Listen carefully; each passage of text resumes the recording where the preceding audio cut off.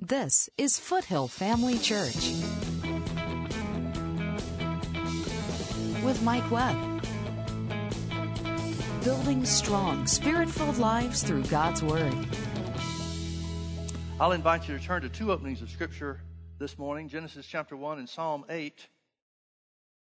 We started a series a few weeks ago on, we've been talking about spiritual dominion. And we want to continue with that, go a little bit further this morning perhaps, if the Lord wills. Genesis chapter 1, verse 26, after God has created the earth and everything that's in it, then the Scripture tells us of His plan to make mankind. And He said this, Genesis 1:26, and God said, let us make man in our image, after our likeness. Image and likeness are two different things. He's not just talking about appearance, He's talking about same quality of being. Let us make man in our image, after our likeness, and let them have dominion over the fish of the sea, and over the fowl of the air, and over the cattle, and over all the earth, and over every creeping thing that creeps upon the earth.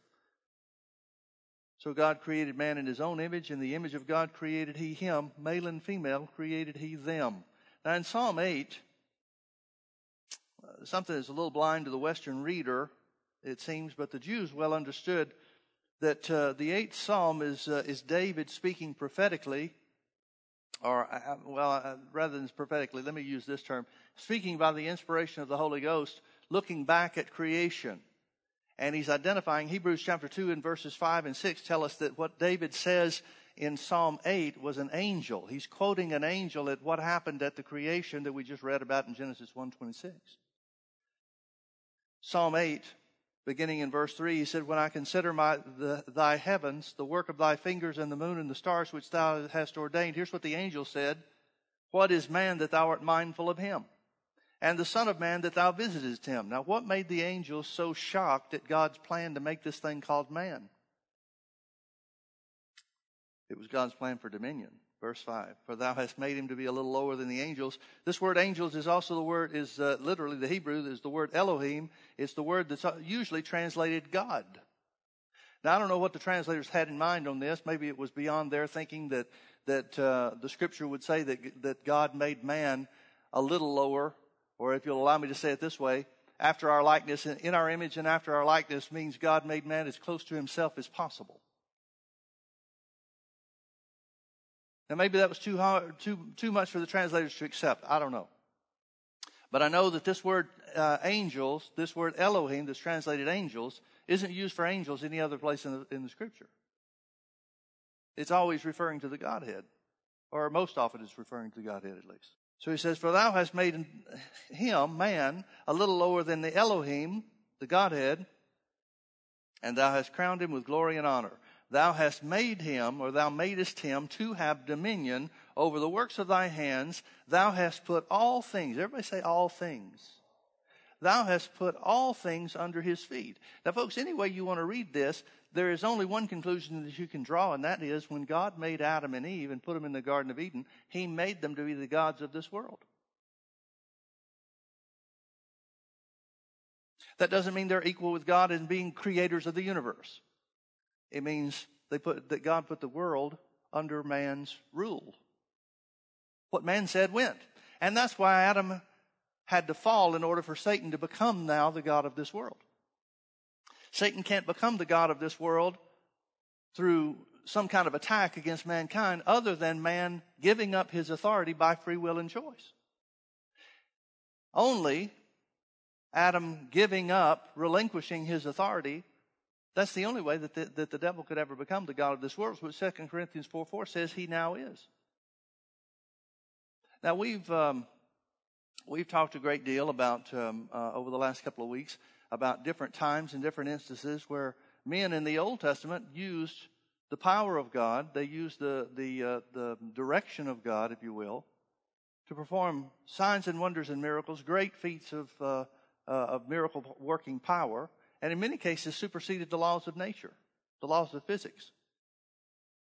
Now, how is that possible? Let's start over in John chapter 3. John chapter 3, beginning in verse 1, there was a man of the Pharisees named Nicodemus, a ruler of the Jews.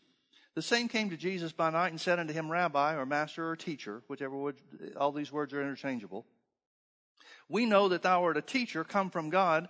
Why? For no man doeth these miracles, or can do these miracles that thou doest, except God be with him. In other words, he's saying we've already seen enough, and he hadn't seen anything yet compared to the things that Jesus will do over the next 3 years. But early on, in the beginning of his ministry, he's already seen enough to say, we know that God's with you because nobody can do this stuff if God's not there. And Jesus says to him, notice Jesus' response. Jesus says to him, Verily, verily, I say unto you, verse 3, except a man, unless a man be born again, he cannot see the kingdom of God. Now, what is Nicodemus' subject when he comes to talk to Jesus? Miracles. What does Jesus reply concerning Nicodemus and his comment? He doesn't really ask a question, at least not one that's identified in Scripture, but his comment regarding the miracle working power of God. He said, it's part of the kingdom of God, and you can't get in there without being born again. Let me ask you a question. Why did they have it? I'm not asking what was the purpose. I'm asking what was the cause? What was the foundation? What was the reason for them being able to have authority? But why not some other created being? Because they're not made in God's image or likeness. In other words, they're not made in God's class of being. Man was the only thing worthy of having dominion, the dominion of the Creator's creation. How did man lose that dominion? He lost that dominion through the fall, through disobeying God and choosing Satan instead. What I want you to see, folks, is that righteousness, or that dominion was ordained for righteous man. Now that brings us back to John chapter 3. When Jesus is answering Nicodemus about the miracle working power of God, and he speaks of being born again, he's speaking of a return to righteousness. What is the miracle working power of God that they've witnessed? Well, what they've already witnessed and what they will witness throughout the ministry of Jesus for the next 3 years, they've witnessed Jesus taking authority over things of the earth, in many cases the laws of nature, in other cases breaking the power of the devil, exercising greater authority, greater dominion, greater power than the devil can show. It was culminated in John chapter 10, or John chapter 11, I should say, where Jesus raised Lazarus from the dead. At that point, everybody knew there's nothing this guy can't do. And that's when the Jews, the Pharisees, the council said, now we've got to kill him. We don't do away with him now, everybody's going to believe on him. Why? Because he has displayed the ultimate in power, authority, and dominion. Even death is no match for Jesus. Physical death is no match for Jesus.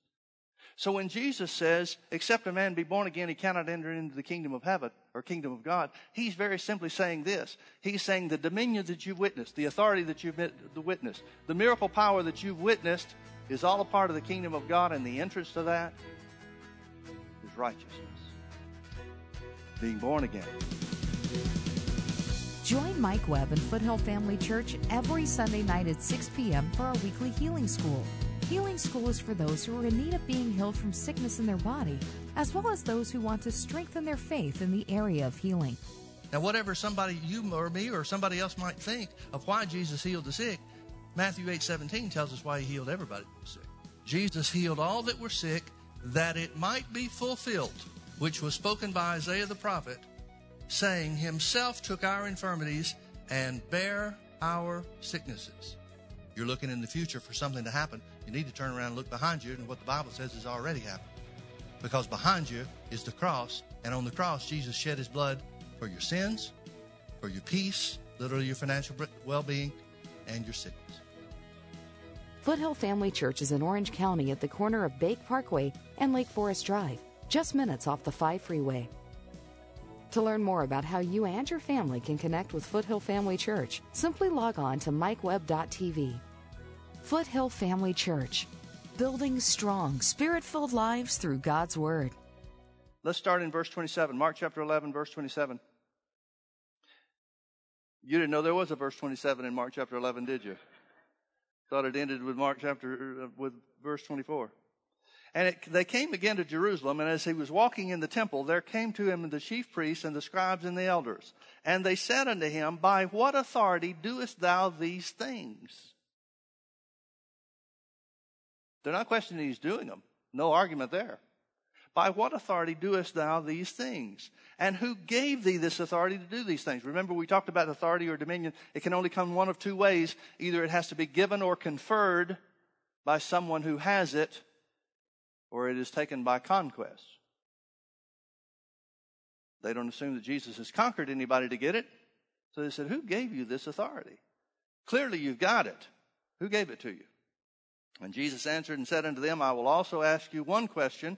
You answer me, and I will tell you by what authority I do these things. In other words, you first.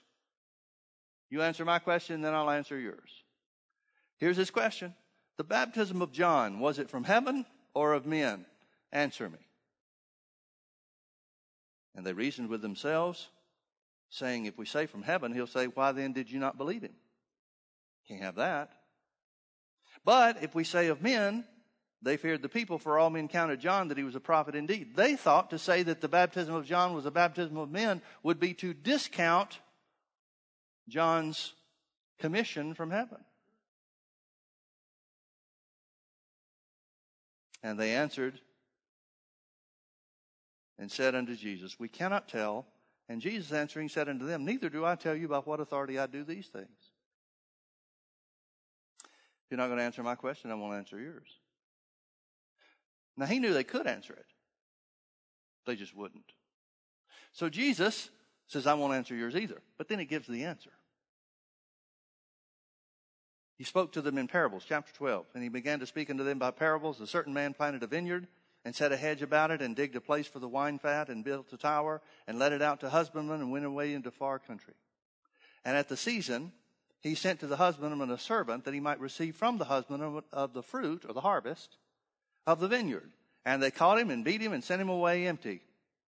And again he sent unto them another servant, and at him they cast stones and wounded him in the head and sent him away shamefully handled. And again he sent another, and him they killed. And many others, beating some and killing some. Having yet therefore one son, his well-beloved, he sent him also last unto them, saying, they will reverence my son. They may have treated my servants badly, but surely they'll treat my son well. But those husbandmen said among themselves, this is the heir. Come, let us kill him, and the inheritance shall be ours. And they took him and killed him and cast him out of the vineyard. What shall therefore the Lord of the vineyard do? He will come and destroy the husbandman and will give the vineyard to others. Now, folks, please understand that the type and the illustration being used here is that the husbandman is the ones who have authority over the land that the owner owns, the vineyard. So he says, what shall therefore the Lord of the vineyard do? He will come and destroy the husbandman, take their authority, and will give the vineyard unto others. And have you not read this scripture? The stone which the builders rejected is become the head of the corner. This was the Lord's doing, and it is marvelous in our eyes.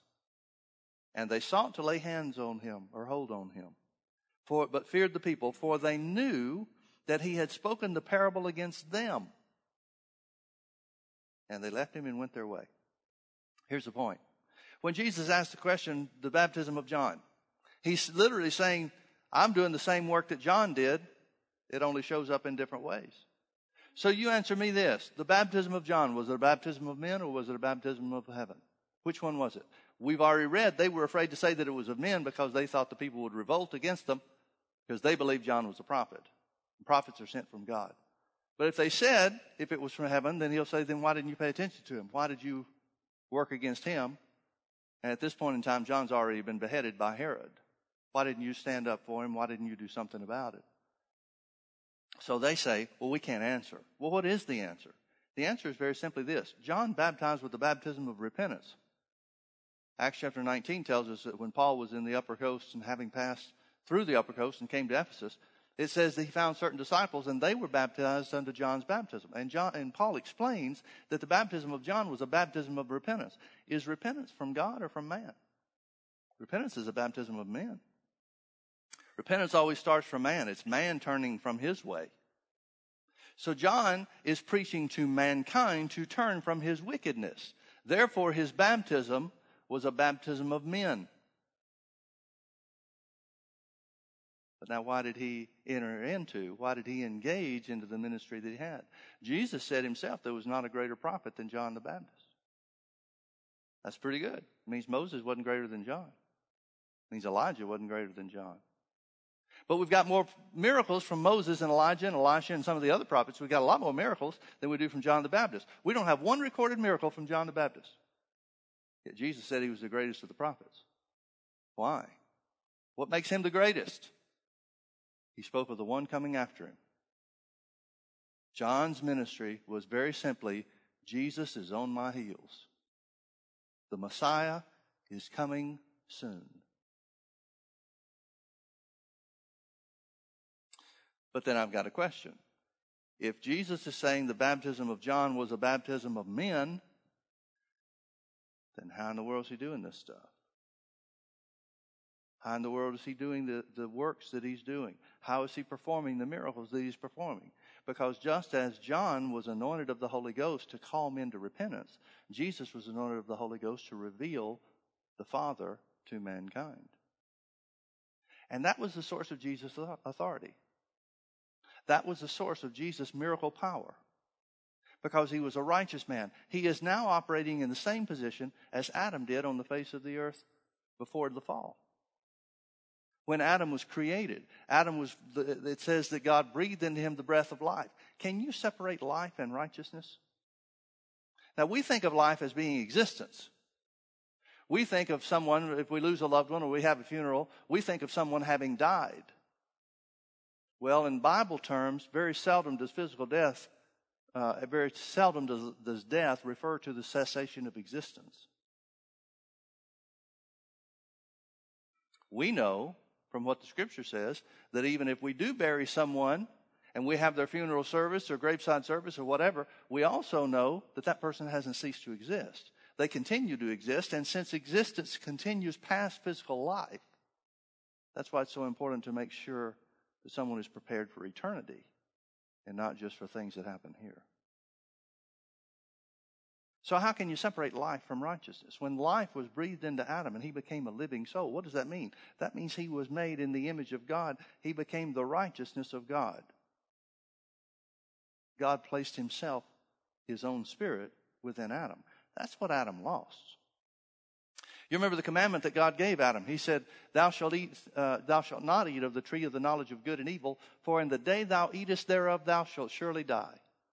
Now what does he mean? What death is he talking about? Thou shalt surely die. Well, it wasn't physical death, because Adam didn't die for another 930 years after.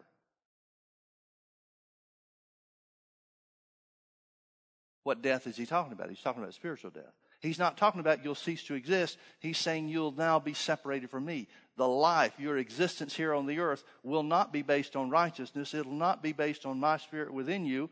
But instead, you'll be in a fallen condition. And that's why God had to protect the tree of life and keep man from eating of it after he fell.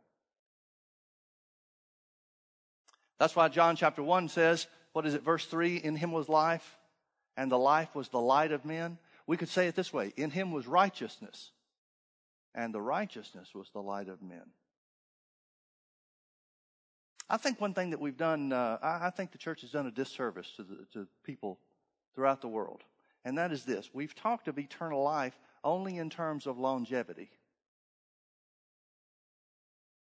We haven't talked of eternal life in terms of what does it really mean. Because most people think that eternal life means when we die, we get to go to heaven, and that's when eternal life really begins. But eternal life begins now when you make Jesus the Lord of your life. Your Lord and Savior.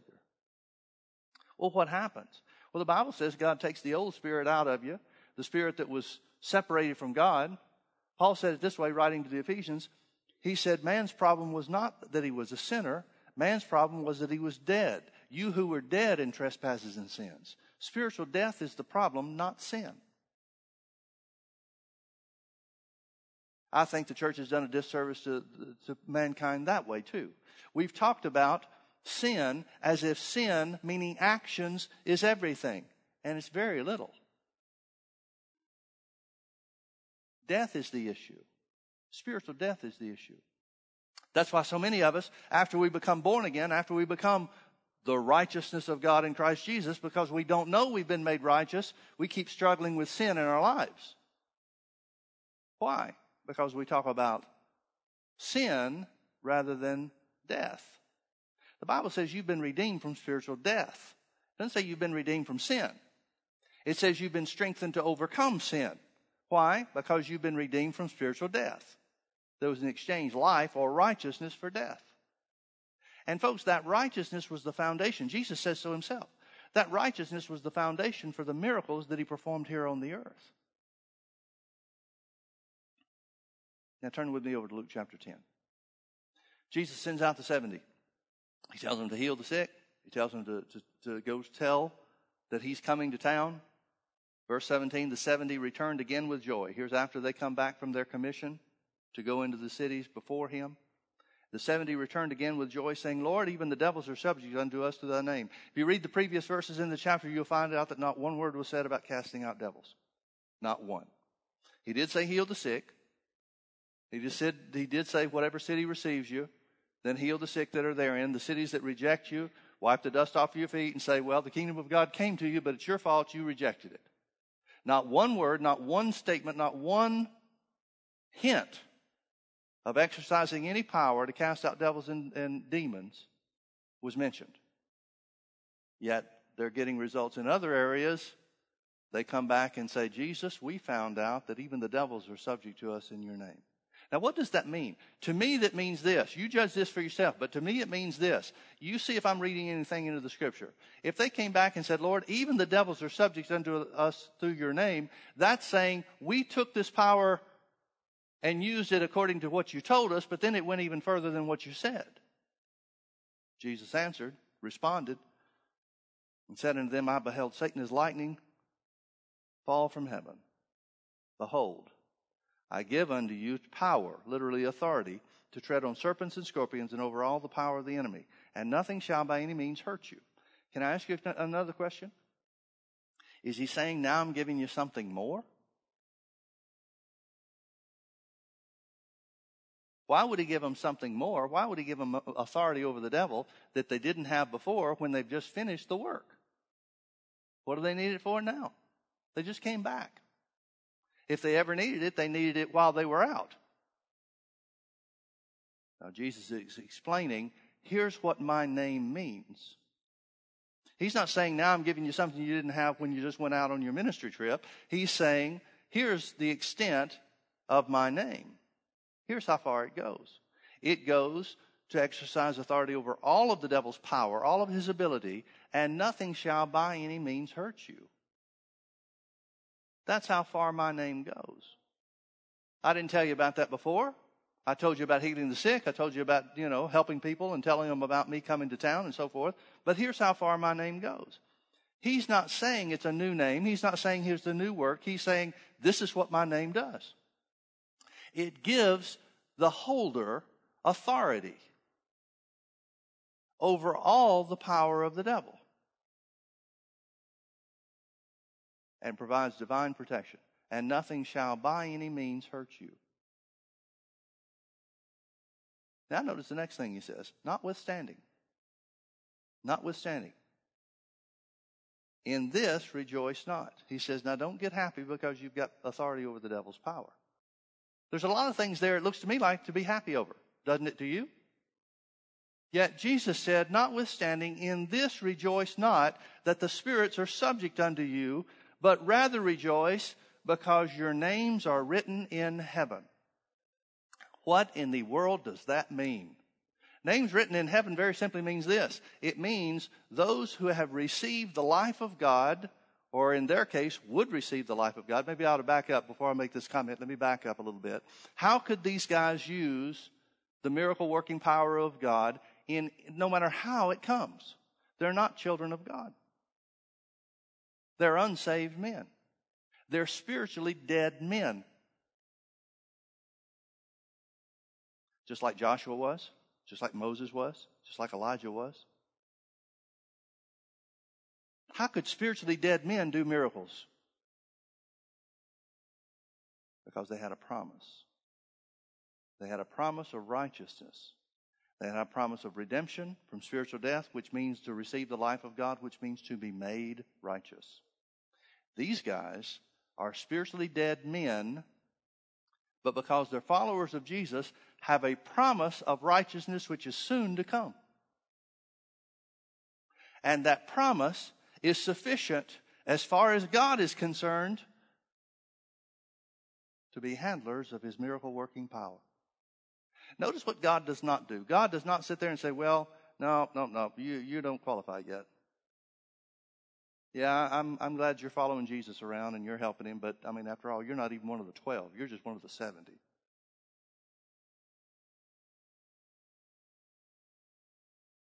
Don't you know there was opportunities for the 70 to think, why couldn't I be one of the 12? Now, don't get religious on me. Don't think, oh, no, the 70 walked around with halos just like the 12 did. These are unsaved men. There's all kinds of politics. There's all kinds of interaction. There's all kinds of emotional stuff that's going on. Personality conflicts and so forth. There's all this kind of stuff. And God doesn't look at one and say, no, you lost your temper last week, so you can't be one of the group. And these are unsaved men. These are unrighteous men. But because they were followers of Jesus, they had a promise of righteousness. And that was good enough for God to use them. What are you waiting for? You don't have a promise of righteousness. You have righteousness revealed. So why then would God look at these guys and say, well, you're unrighteous, you're unsaved, but okay, miracle power. But look at his children who have made Jesus the Lord of their lives and say, no, not you. You had a wrong thought yesterday. You spoke unkindly.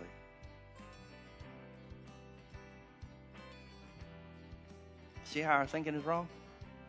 And the reason our thinking is wrong, in my opinion, you judge it for yourself, but in my opinion, the reason our thinking is wrong is because we focused on sin instead of life.